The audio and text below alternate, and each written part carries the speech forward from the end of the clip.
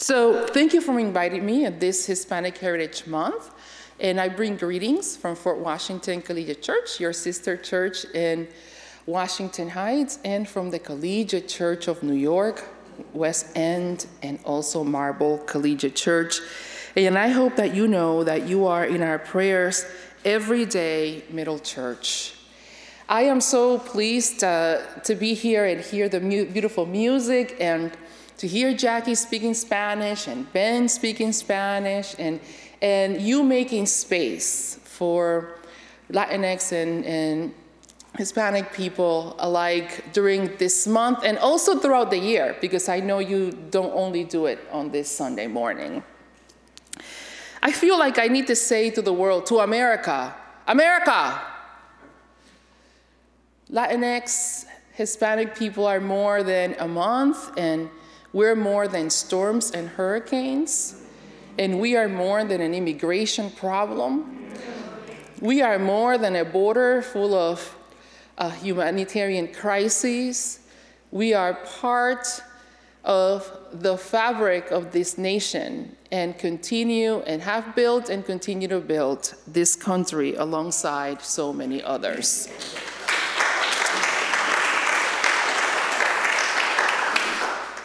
But we lamentamos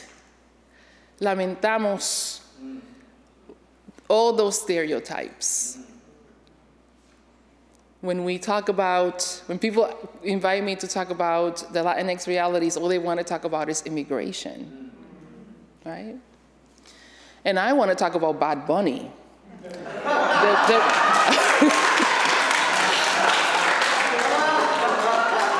The most famous artist in the world, not just in Latin America, but in the world. And I want to talk about El Apagón, which is the latest video that he documented of the realities of Puerto Rico. And I want to talk about Sonia Sotomayor and so many other people that are continuing to shape the fabric not only of the United States, but also throughout the world.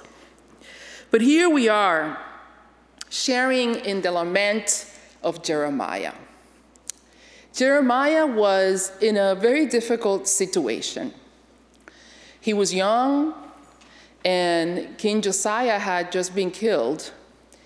And King Josiah was this reformer who had embarked to bring Israel back to its roots and their identity, and to sort of shed all the things that they have picked up along the way from the colonizers and the invaders and the oppressors, and bringing their people back to their core and their identity. But now he was dead, and the reforms that he started were abandoned.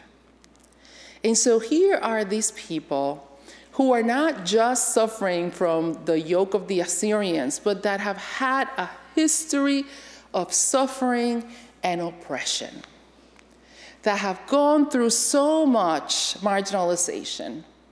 And all of a sudden, they are saying, my joy is gone. And we are in a society that does not allow us to grieve properly, because they are just emphatically aiming that we are always declaring that we are in joy. But we are not in joy all the time. And there are moments that we have to weep, and we have to cry, and we have to tirarnos en el piso, right? Just throw ourselves on the floor and let our lament begin. And so I would say, Middle Church, that this community here is one that has experienced great loss. So when I'm talking about lament of loss, lament of losing something valuable to you that enveloped some, if not a lot of your identity, you know what I'm talking about. You know, I come from Connecticut, where I was moderator of the Connecticut Conference of the United Church of Christ and all of that. And people will always say, we cannot leave this building because that threshold Right there is where my husband picked me up and took me to the other side. Or that baptismal font is where my child got baptized. And all those three things are meaningful and true. But Middle Church has lost their threshold and their baptismal font.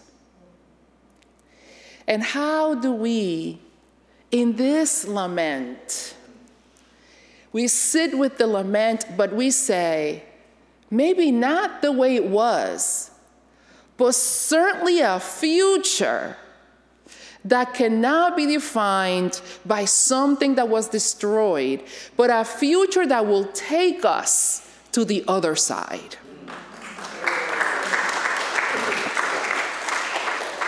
Maybe, as I said to my congregation last week, maybe we too are experiencing winds of lament, winds of change, a moment of reckoning with ourselves and the call that God has placed in our hearts so that we can begin anew. And this world, as you know and I know, and we even hear it in the hymns this morning, what a lament do we need to have as a nation? We spent 4 years being led by a tyrant that created space only to white supremacy to continue to emerge and fortify itself. We are in the middle of a pandemic. I came in and you asked me for my vaccination card, right? And that's the same thing at Fort Washington, right? Put on your mask. Jackie said that you get tested this morning. So what a time that we're living in, and our children and the parents trying to navigate the reality of their children. A time of lament. But there was a question in the scripture: is there no balm in Gilead? Is there no physician here?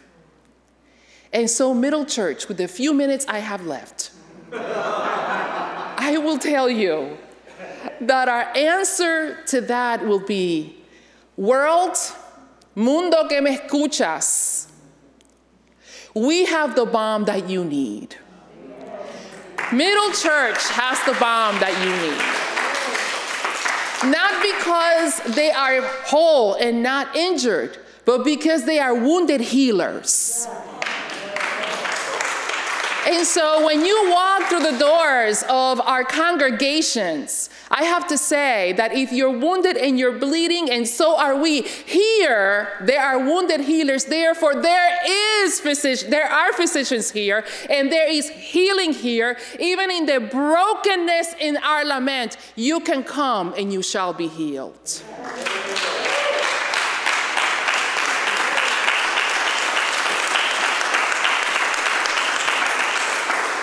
There is no perfection in healing, and there is no condition that is absolutely perfect to just bring these healing people are looking for. But here in the imperfection of the pain and seeking for that new light and that new place in the world, here in the middle of your sorrow, there is a place for you, and there is healing for you.